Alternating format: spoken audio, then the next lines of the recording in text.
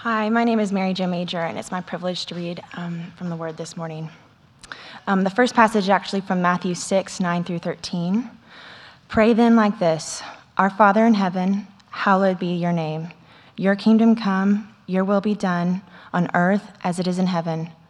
Give us this day our daily bread, and forgive us our debts, as we also have been forgiven our debtors. And lead us not into temptation, but deliver us from evil. Then Matthew 28, 18 through 20. And Jesus came and said to them, All authority in heaven and on earth has been given to me. And Jesus came and said to them, All authority in heaven and on earth has been given to me. Go therefore and make disciples of all nations, baptizing them in the name of the Father and of the Son and of the Holy Spirit, teaching them to observe all that I have commanded you. And behold, I am with you always to the end of the age. This is the word of the Lord.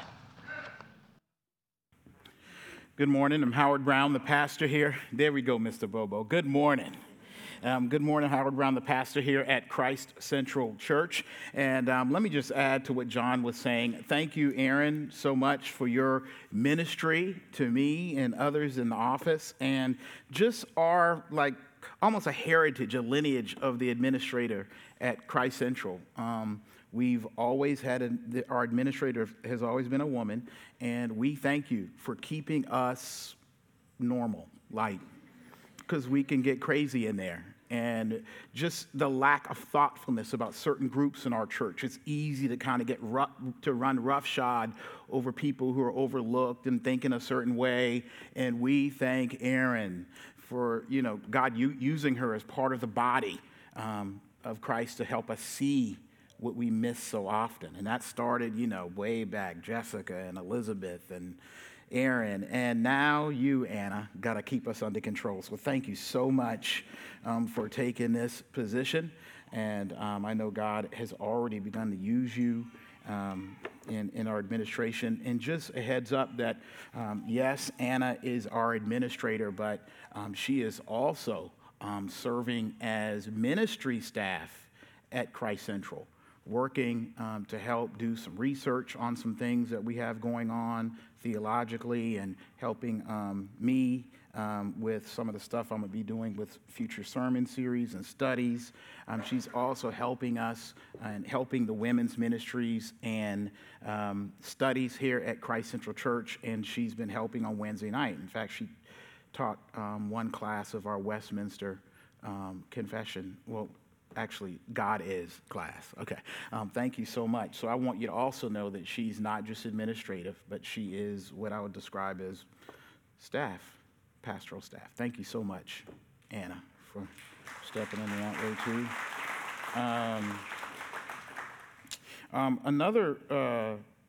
I try to make sure I do this when, we have other pastors here, but this is very special for me, and I know he don't necessarily want this, but David Sinclair, Pastor Reverend David Sinclair, so stand up, David, for us, please.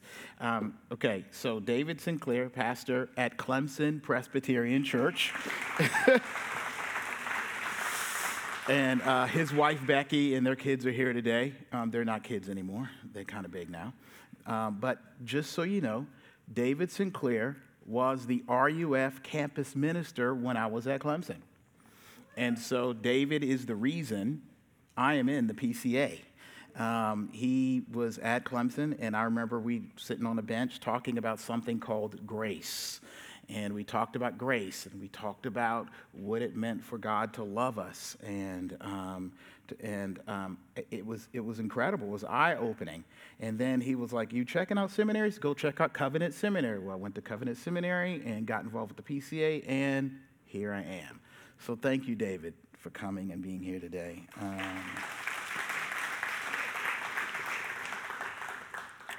But as we continue on this sermon series on explicit lyrics of the faith, let me let you know that it's time for me to go on my vacation too. So this is the last time I'll be preaching for the next 4 or 5 weeks or something like that. But we're going to continue on that sermon series and have some of our pastoral interns and assistant pastor Charles McKnight preaching for us.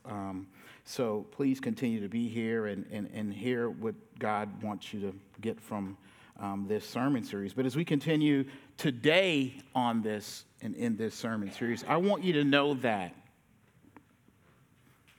evangelism, outreach, engaging the culture, right? Apologetics, stuff like being a good neighbor.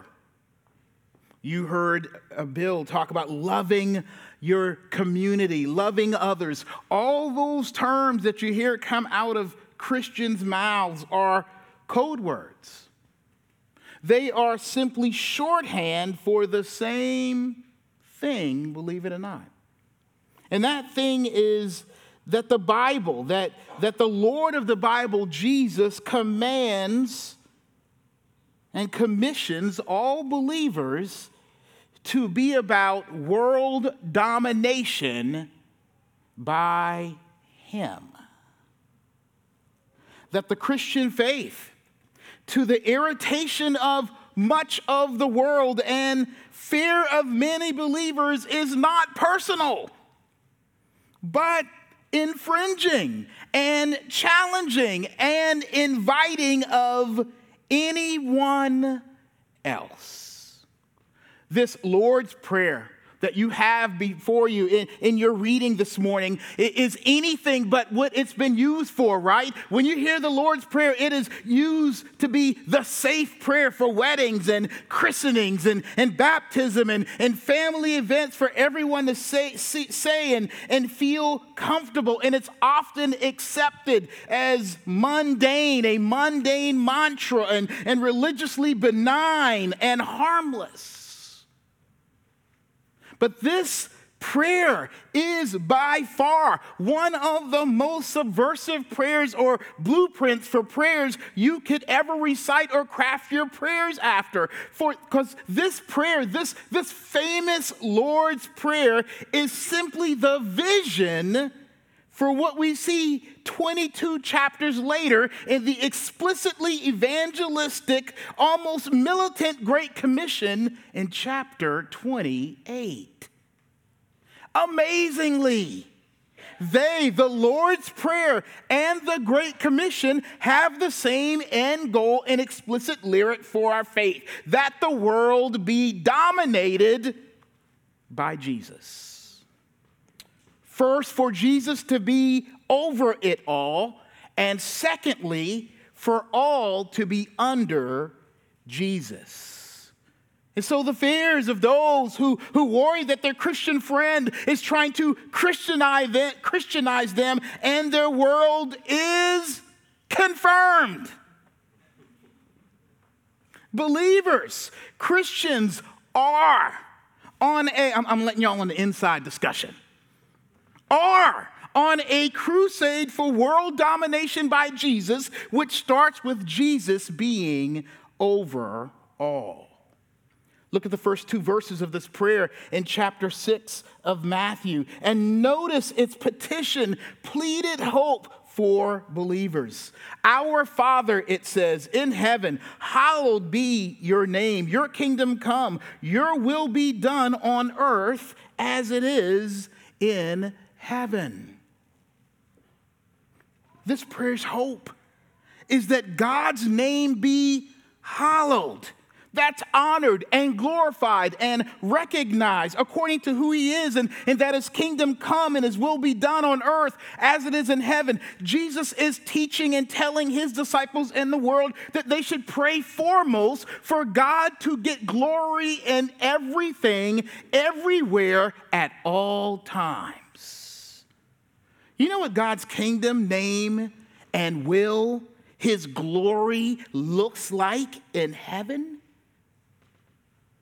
Heaven is filled, right? According to what we find in the Bible, is filled and saturated and defined and shaped and timed by God and for His truth. It is actually formed and conformed even down to its angelic supernatural occupants to what and how God wants and is, His name, His way, His direction. Heaven, the Bible teaches us, responds to and represents God's glory. This prayer is saying that believers are begging, right? They are hoping. It is their prayer that God be true like that in everything and everywhere on earth, right? Every crack, every crevice, every circumstance, every situation be hallowed by his name and conquered by his kingdom and shaped and shaken to and by his divine desire. With that dominating vision and prayer, Jesus comes back and tells his disciples in chapter 28 that Jesus, is the answer, basically the answer to the prayer. The Son sent from the Father, who now sends God the Holy Spirit, is the way, right? Jesus is the means, the power, and the glory through which God will be hallowed and have his kingdom come. That Jesus has all authority and power over it all to get it done. Because that is true, he tells his disciples to go and influence and infiltrate and intrude with the kingdom of God to be part of shaping where? Jesus tells them, into all nations, which means what? Everywhere and everything, right? That everywhere, everything should hallow and praise and fit to and conform to the will of God by his followers teaching and showing the world and sharing with the world God's will to be done, as he puts it here, through all that I have commanded you. Okay, this may sound harsh to some of you, but once again, yes, Jesus is saying, okay, if you're not a believer today, again, I'm letting you on a little family secret. Christianize, right? That is with Christ's authority, seek God's glory. Christianize everything. Now, I'm a stickler that baptism here applies to water-based sacrament in verse 19 of chapter 28. But let me use it as a metaphor. Jesus is asking that everything be christened, that it is God's will that one day everything will be washed and consecrated and confirmed for the glory of God according to how he wants it. And everything means governments and institutions and justice systems and art and music and business and science and engineering and nature and home management and child rearing and education and, yes, politics, all to be done, shaped, and challenged to be done with an ethic and passion that fits God's holiness and hallowedness, if that's a word, and kingdom and will as we see it given to us in the Bible. So believers, not just on a lifetime crusade, but believers live life to be and engage everywhere and get involved and have a hand and a voice and a presence so that Christ can claim everything and get glory, God's glory out of it. Believers live to bring and gospel correct everything going on in the world, right? Engaging it and giving to it and meddling in it and joining it and leading it and serving it and suffering in it for God to get worship, sometimes by amping it up or doing what it takes to shut it down. That means believers' citizenships, earthly citizenships, all their little memberships and place in history as part of the general population is all about being there to get glory for God, to do what they can to make Jesus happy and pleased in and with whatever they are involved with. But they, believers, of course, are not only on a crusade for Jesus' domination, for him to get glory from all things, but all people. Now, still taking into context what we have heard and learned from the verses about the Lord's Prayer, look at verses 18 through 20 once again in chapter 28. And Jesus came and said to them, "All authority in heaven and on earth has been given to me. Go, therefore, and make disciples of all nations, baptizing them in the name of the Father and of the Son and of the Holy Spirit, teaching them to observe all that I have commanded you. And behold, I am with you always to the end of the age. When Jesus says, go into the nations, this was revolutionary talk. Because he's saying, don't just go to the Jews, right? Don't just keep it in the religious, social context that you grew up in. He is saying to give God glory through submission to Jesus as Lord, but to everyone, right? To the Zeus worshipers, right? If they existed back then, right? To the Eastern mystics, the sometimes I am Christian when I feel like it folk, the Buddhists, the atheists, the agnostics, the humanists, the I am nice to everyone and animals 2-person, right? Whoever they may be or believe, teaching them to observe. I like the other translation, teaching them to obey Jesus. Jesus is commanding his followers to go to people and tell them. I'm not telling you how to say it, but to tell them and show them that guess what? Remember this explicit lyric sermon series. This ain't the nice one, right?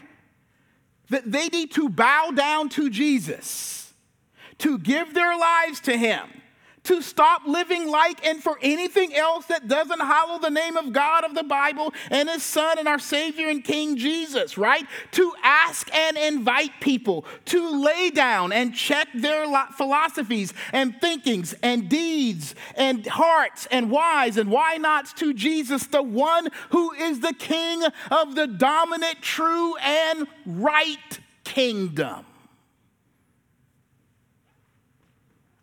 When it says make disciples, it goes before baptism for a reason. A disciple at level 1 is someone who listens to you.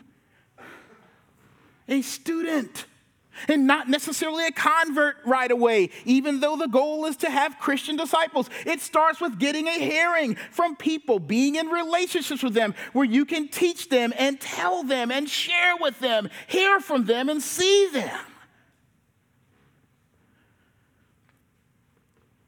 Jesus is calling, this is a hard one, believers in the world to befriend, to work with, to neighbor, to get into a thread online with, right? To get into an online group and Facebook page and to Google circle up in order to convince, right?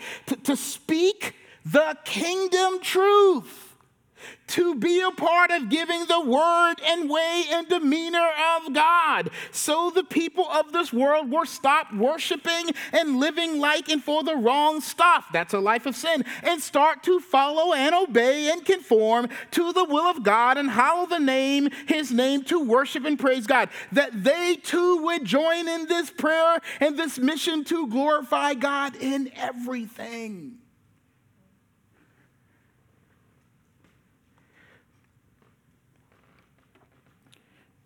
Here's something about Christianity that maybe even some of us Christians have forgotten and don't want to accept and live by, and what has been hidden from the world. Believers' relational goal in every relationship, parental, whether a spouse, a friend, a neighbor, a coworker, a virtual friend, or acquaintance, or classmate, or teammate, or boss, or whatever, is and should be so that everyone they are in relationship with can better and best worship and glorify God and enjoy him and their humanity in the way God has called them to. Which Jesus tells us is to listen to God, to obey like in what he says, to hear and follow and fall in line and live life how God has said and declared he wants, which means Christians are called by the word of God to crusade with challenge of their and other people's lives and loves and desires and thinking and where they may be experiencing brokenness. I know I'm talking to a church of Gen Xers and millennials. This kind of stuff irritates us. we want to get along with everybody, don't we? I'm not even sure we like our faith that much. I'm not even sure we like Christianity when we start talking about going out into the world. And I know some of you have some really hard experiences, right? Maybe you were in some kind of ministry where you had to get a certain amount of people converted in order to feel like a Christian, right? Maybe you had some bad experiences in sharing your faith, and there was this pressure on you. But you know, the interesting thing is, I understand the pressure, and we may get to that, and we may talk about some of that, but at the same time, it doesn't change what is true about the faith. Your Lord desires and is determined to be Lord and King and bring his kingdom to this world.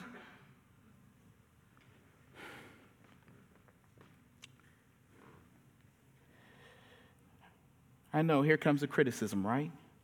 People will wonder, as we say stuff like this, who died and made you the God police, right? Or God paramedics? You know what it's called when you graduate and are sent out from the police academy or military training? A commission. Well, chapter 28 is called the Great Commission for a reason. We're called to be here to do the will of God.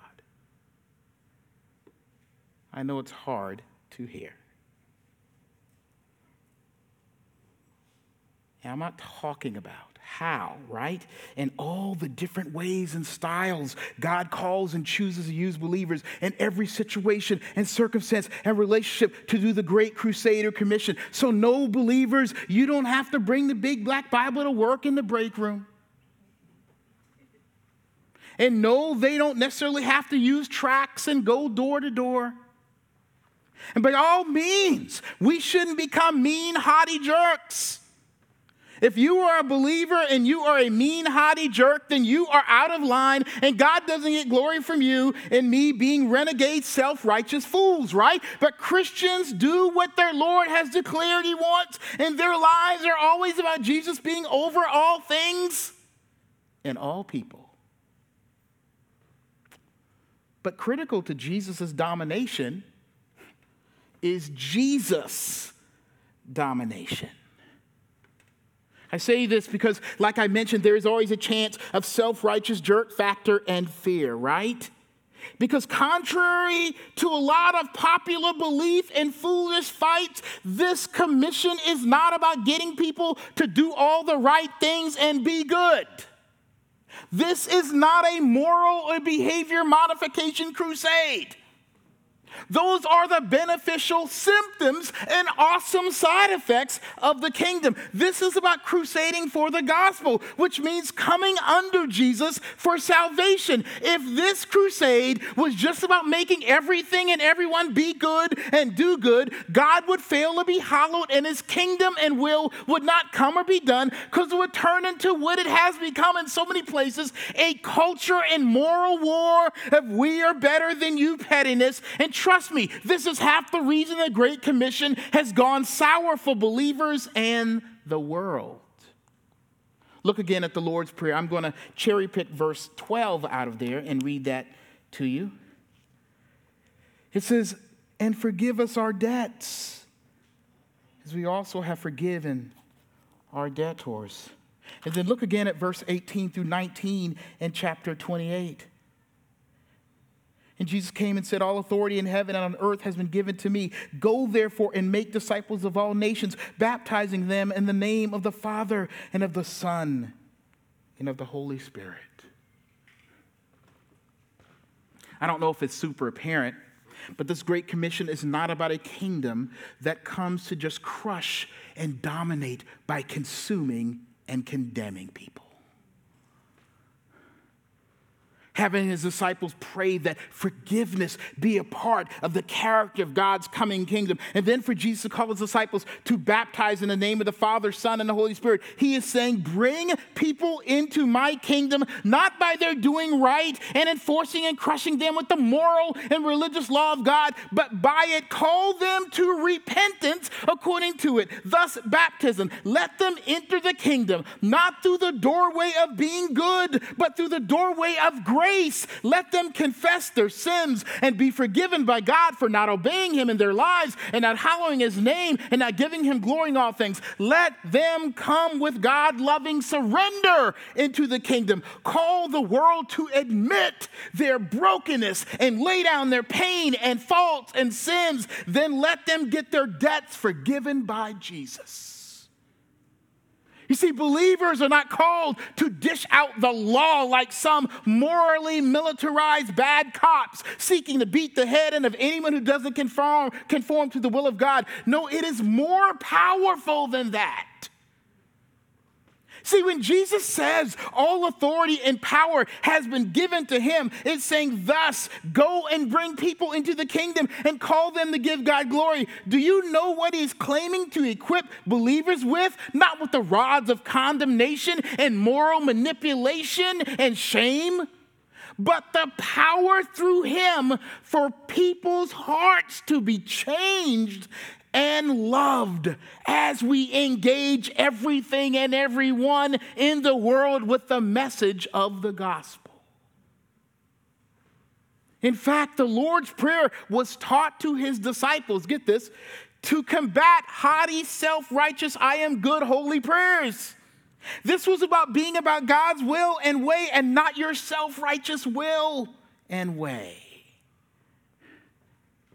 So God's will being done is that people would come to him through repentance, by recognizing forgiveness through Jesus, that they can take their sin debt and be forgiven into the kingdom because Jesus has been given the authority to change hearts and thinking and then take sins away and forgive everyone, everywhere, of every and anything. That is the crusade that gives Jesus domination. And that is what Christianity is about in its crusade. But look at the rest of this prayer. Back to chapter 6, beginning at verse 9. I'm going to read the whole thing again, I think. Pray then like this: Our Father in heaven, hallowed be thy name. Your kingdom come and your will be done, on earth as it is in heaven.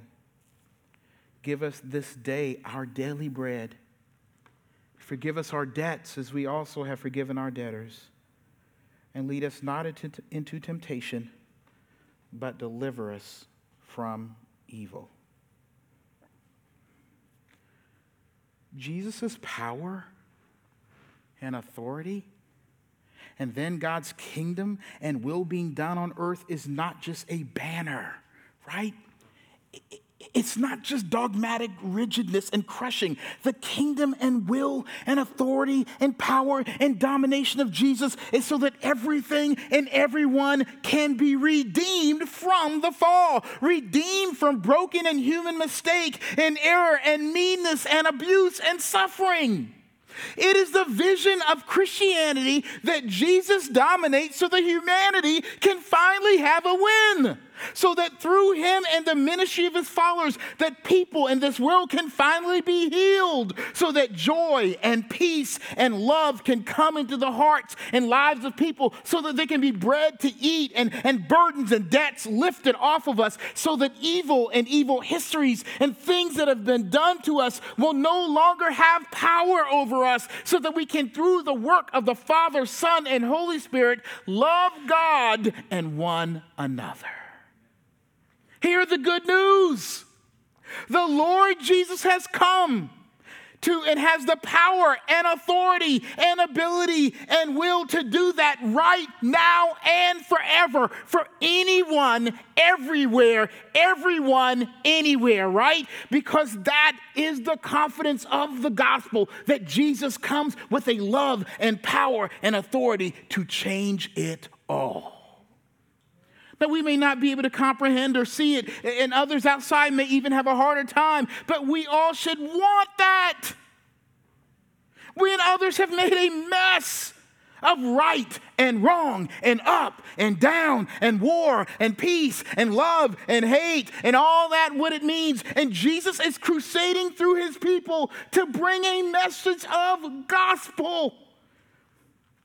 So please, God, we pray, hallowed be thy name, because thy name is Jesus.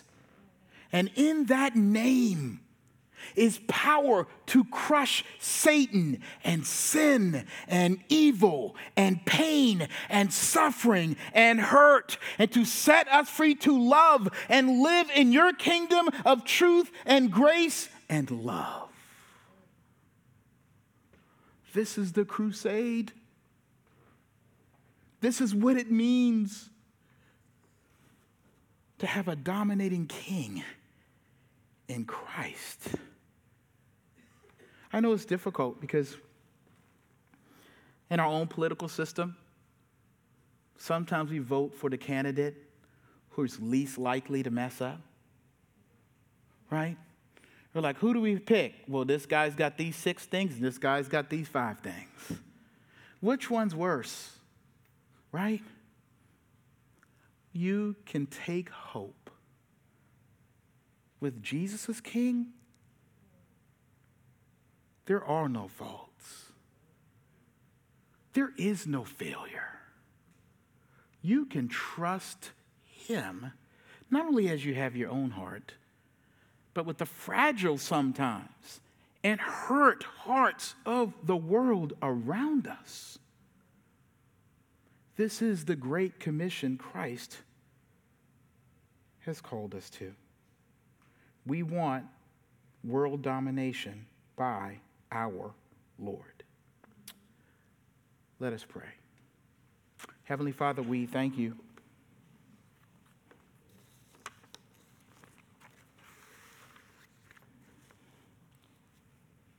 for your authority, for your power, for your grace at work. Lord, I do pray right now for your people. When we hear things like this, we all get guilty. We all go up in our heads. We all figure out what we've done wrong and not right.